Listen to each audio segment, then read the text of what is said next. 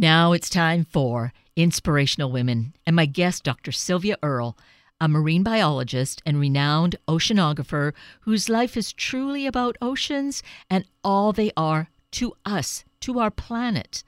Dr. Earle has had a long history with National Geographic, which is completely understandable, and they've had a recent collaboration with the result of a truly amazing book, National Geographic Ocean, A Global Odyssey. It's so educational and informational, and at this point in the year, a truly great gift for really anyone and everyone. So let's meet Dr. Earle. Dr. Sylvia Earle, good morning, and thank you so greatly for taking time with us today. I'm so glad to be a part of the action. Well, that's a great way to phrase it, because you are really at the center of the action around oceans, and currently I'm holding in hand Ocean, A Global Odyssey, a new book from National Geographic, which is an incredible volume of so much life and history and beauty of all that's in the ocean. So, and you're responsible. This is your world. This is where you live. Well, people ask me sometimes, how long did it take you to write that book? And I said, well, there was that COVID year, a quiet year of reflection, but it also dives down into a lifetime of exploring the ocean, but also looking at what we now know based on many experts who have been using their lifetimes of getting to know what is the ocean, how does it affect us, how do we affect the ocean, and just the beauty and splendor of what lives in the sea that we're just beginning to appreciate in ways that we could not when I was a child, or almost any time before the present time. So can we look at your life and we see the accomplishments? What started it for you? What intrigued you to pursue this path and delve into the depths? Well, the ocean got my attention at a very early age when I got knocked over by a wave. I was 3 years old on the beach in New Jersey. When my family moved to Florida, my backyard was the ocean, the Gulf of Mexico, when I was 12. And I read a book by William Beebe called Half Mile Down, and he described what it was like with his engineer buddy, Otis Spartan, what it was like to go deep in the ocean where it's dark all of the time, except for the flash, sparkle, and glow of bioluminescent creatures. And it just captured my imagination. And then came Jacques Cousteau and other explorers who began to open not only my eyes and mind and heart to what is out there in the ocean, but others who were able to see what no one had been able to see before, including in 1960, Jacques Piccard and Don Walsh, who went to the deepest place in the ocean. And some of those adventures, some of those explorations are described in the book Ocean, A Global Odyssey. How do we know what we now know? How do we know what water is? What the ocean is? Like, where did the salt come from anyway? How deep is the ocean? Like people say, how high is the sky? Well, some of these are unanswerable questions right now, but even now, the actual depth of the ocean is kind of a moving target because we haven't had access to the deep sea until fairly recently, and we're still looking, still asking. And for yourself, do you continue to dive and to explore and go into the depths? Well, I'm still breathing, so I'm still diving. Absolutely. It's a great thing about diving that you can do it from an early age up until whatever age. As long as you're feeling good and you're breathing, diving is accessible. And there are little submarines that now make it possible at any age or any capability to just, you can step into a car or climb into an airplane. Submersibles now make exploration of the sea possible personally, and then there are all those underwater robots and other means to vicariously get down and see what's in the deep. Well, your description of that, Dr. Earle, really, I think, underscores the New Yorker's title for you. They call you her deepness. Well, I try to live up to that, or down to that, as much as I can. One thing that I do love about the opportunity to assemble what we now know, what we don't know about the ocean in this book, Ocean: A Global Odyssey, is the opportunity to share the view of the extraordinary diversity of life in the ocean. When asked what kinds of creatures live in the sea, you're likely to hear people respond with sharks and whales, coral reefs, and maybe tuna fish. But in a big fold-out, 4 pages, both sides, of the nature of life in the sea, that is where the greatest abundance and diversity of life actually occurs. Only about half of the major divisions of animals occur anywhere on the land, and all of them occur in the ocean. And it's great fun to show their pictures and tell little stories about things like spoon worms and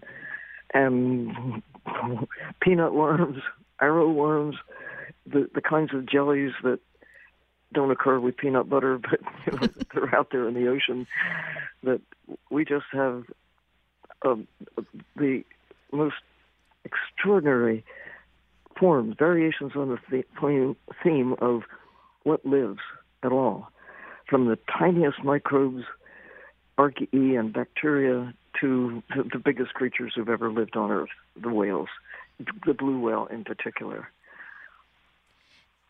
And that is the thing. We see the magnificence now of these creatures, these massive whales, and here in the Puget Sound area, the beautiful orcas.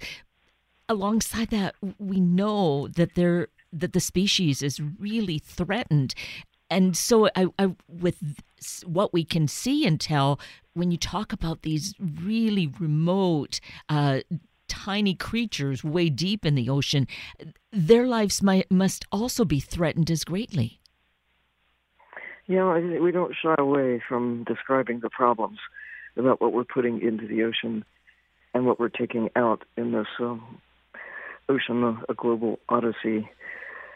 We actually, I keep saying we because I had the wonderful challenge of assembling all this and offering my input, but we have profiles of dozens of scientists and explorers, engineers, champions for the ocean, and not only focusing on the magnitude of what we're taking out of the ocean that has consequences, and the effect of the ocean on climate and the effect of climate on the ocean, and how what we're doing really affects all of the nature of the planet, and how we are experiencing unprecedented decline of the very systems that underpin our existence.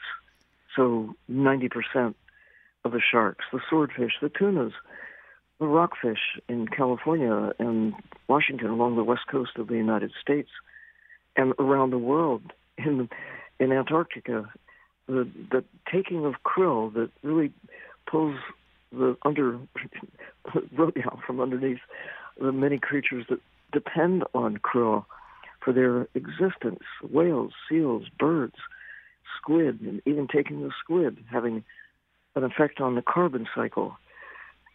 A study was commissioned by the International Monetary Fund that was reported at Davos in the World Economic Forum in 2020 about not just the ecological value of whales, but they put a number on it. Being economists, they looked at the value in terms of carbon and climate on whales alive today at the big T $1 trillion. just in dollars and cents, the carbon value, which relates to climate.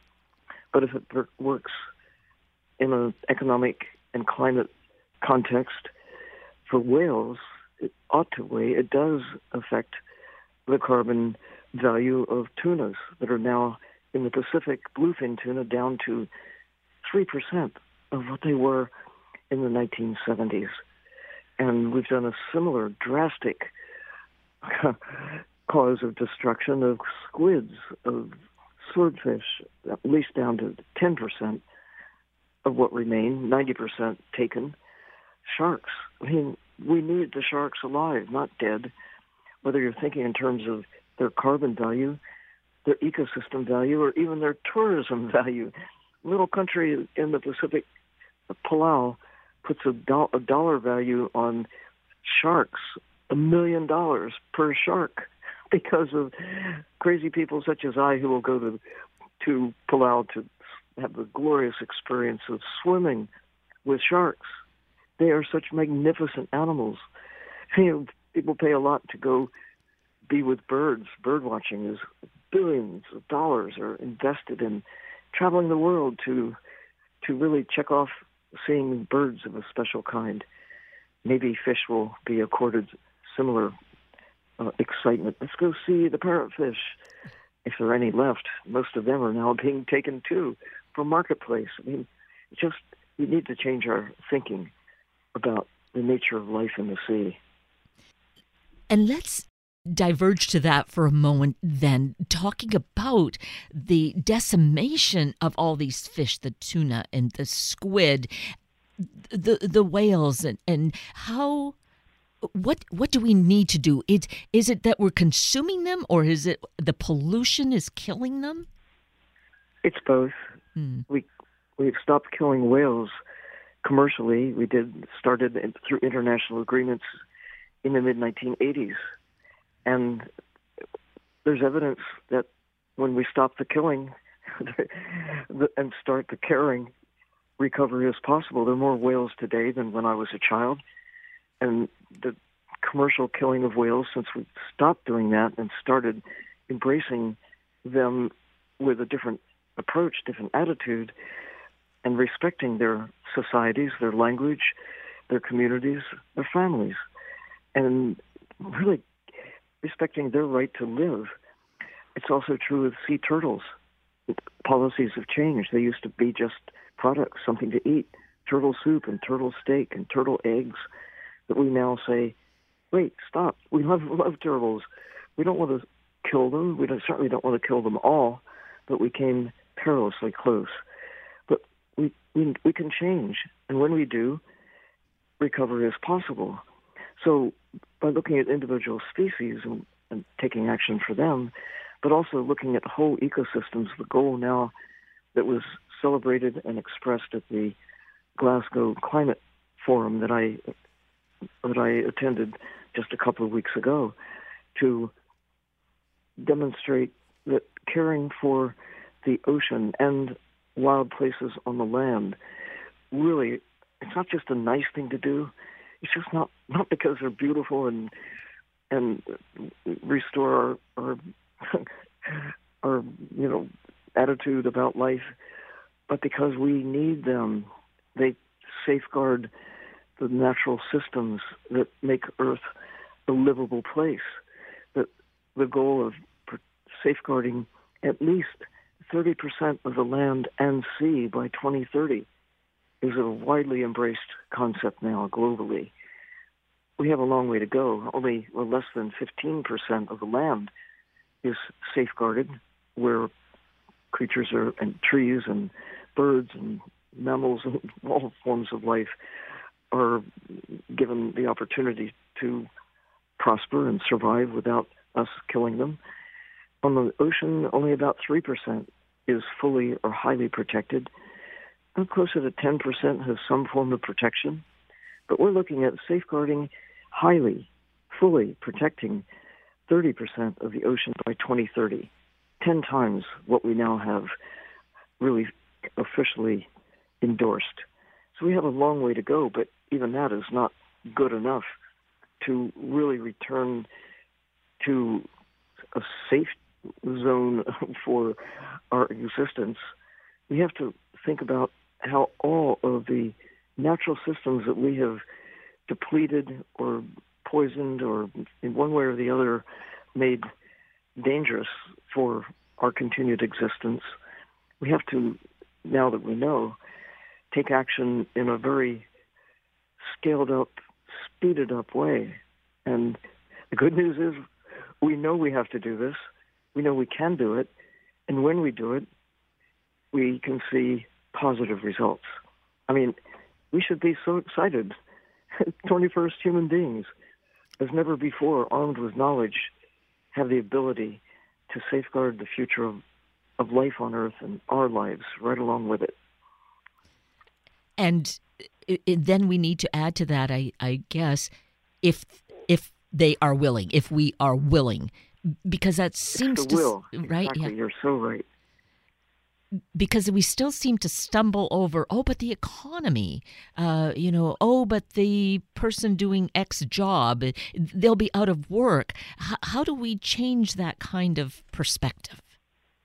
Well, they'll really be out of work when they can't breathe, or when there are no fish left, or when the trees are all gone. What do we do then? There's that little story called The Lorax. This is a Dr. Seuss book that talks about, in a metaphorical way, about how we had this appetite for trees of a certain sort. We cut them all, but there's one seed left, cause for hope. Right now, cause for hope are the places, the wild places, the last wild places that remain, that offer sources of restoration of what we've lost. If we really take seriously that our economy, our health, our security, everything, our existence really depends on respecting nature and embracing what remains of the wild places and restoring what we can of places that have been damaged or lost. Half the coral reefs still remain. That's good news. They're not all gone. The kelp forests, they're not all gone, but they're in swift decline because of what we're taking out of the ocean, because of what we're putting into the ocean, because of not understanding the connection between those organisms that photosynthesize, put oxygen into the atmosphere, capture the carbon, maintain our life support system. Look, it isn't hard. Kids get it. Anybody can get it if you just look at the evidence and say, oh, now I see. We really love trees because they're beautiful, but we need to keep trees and kelp forests and plankton and other creatures that share Earth with us, keep them alive because, they keep us alive. It's a nice dream to go set up housekeeping on Mars or the moon. It's closer than Mars, but there is no atmosphere that we can simply step out of our spacecraft and breathe. We live seconds, not years or centuries, if we had to make do with another part of the universe. Earth is our home. Our home. We have to take care of the systems that take care of us. And that's, I think, the final message, the overall message of the book, Ocean: A Global Odyssey. We need to take care of the ocean. We need to take care of nature as if our lives depend on it, because they do. So I think to a time when here in Washington State, Mount St. Helens erupted, and it just devastated the land around it. It looked like what I imagine maybe the moon does. It was just gray ash. The river totally evaporated. But perhaps it was 15 to 20 years down the road, all of a sudden, the area was lush again.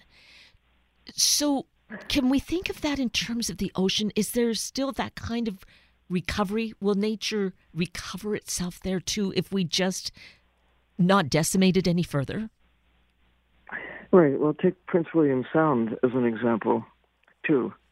That the oil spill had devastating consequences on birds, on otters, on little guys who live in the sea and along the shore. And now it's That was 1989, right? Yeah. There is apparent recovery, and yet there are things that are missing. The populations of sea otters have not fully recovered. The coastal zones that once were really rich with a lot of little guys that live in the crevices in the rocks, and they're not fully recovered, but they have recovered to the extent that they have. Why? Because there was a big, broad Pacific out there that had the ingredients of recovery, the larval stages of many of the creatures that have been able to recover to some extent. Imagine if around Mount St. Helens there was no source of recovery, no pollen, no seeds drifting in from distant places, no rain falling that was generated from a global ecosystem. And so that's part of the reason that we have to protect as much of the natural systems that remain, have the full library of life included. And when we clear cut forests, we lose that network of life. That if we have it maintained somewhere, there's always hope that we can use these treasure troves of life to restore depleted areas, damaged areas. And right now, the opportunity to embrace those last wild places, whether it's in Washington State or around the globe, land and sea, they're fast disappearing. Old growth forests in North America, now we only have maybe 5% left. Every 1,000-year-old tree needs to be regarded as a treasure, because even in 1,000 years, we can't replace an ecosystem once it's been depleted, clear-cut, or burned. We have to really think seriously, as if we have this last best chance to safeguard the library of life, because it's those storehouses of knowledge, the DNA that exists in life, that we can tap into for recovery, but we shouldn't lose it in the first place. No, we know what to do. We know why it's important. We just have to resist the temptation to take, because it's convenient, because you on the short term can sell trees for lumber, and then they're gone, and gone is the opportunity for a safe future.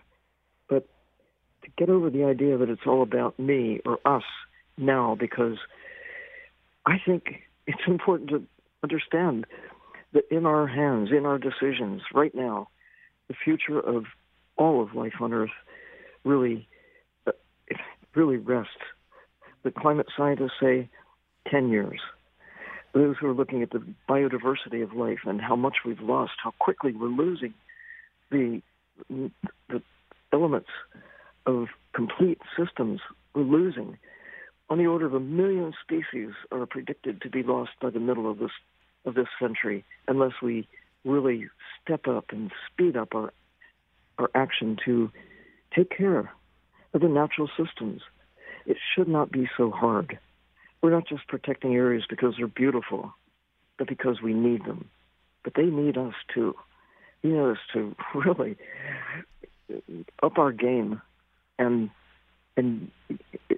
realize that yes, our economy is reliant on safeguarding nature, not to destroy it. You know, we could kill whales and sell them, and that would be great for those who benefit from selling the whales, but all of us lose. Right now, we're killing tuna as if there will always be more tuna. But with 3% of the bluefins and 10% of many of the others, maybe as much as 20%, but none of those numbers sound good in terms of how fast we have cut them down, lost them, and are continuing to capture them and market them as if they will always be around. They're not free goods. I mean, we treat them as if they are. Fish have an accounting base of 0. So does squid. They're free goods. Go get them, sell them, profit from them. but then everybody loses. We need to rethink eating wild animals that we call seafood on a large scale. So now we know what we could not know when I was a kid, but the kids of today are the power that really it's going to take, is taking, to reverse the decline of the planet. Yes, what such a critical message. I think it just needs to be blasted out throughout across the planet. And there's that spark of hope, but it's a spark. Yes, the younger generation, I think, really grasps it. And we, the older, need to just be part of the solution now, listening to what you're saying about where we spend and what we eat, what we consume both in terms of food, but also just general consumption. The goods. Yeah, the goods. Right. We can't say we don't know. The knowledge is there, but we do have laws still on the books that reinforce behaviors. We subsidize industrial fishing. If we could just stop industrial fishing, stop the subsidies for industrial fishing in the high seas, that's half the world. If we could safeguard half of the world by just stopping the subsidies and stopping the marketplace for wild animals extracted on this mega scale by the ton, hundreds, thousands of tons of squid and tunas and other wild animals taken from the sea. It's the biggest wildlife trade on the planet. We have laws to protect wild birds, wildlife trade in wild animals from the land, but we subsidize the trade in wild animals in the sea, from squid to tunas to swordfish to sharks, you name it. We're just like waging war on these creatures. And we as taxpayers are helping to support it. We as consumers happily go to the market or to a restaurant and support it by making choices that really are underpinning this wildlife trade. So knowing that should cause us to say, hey, I can do something.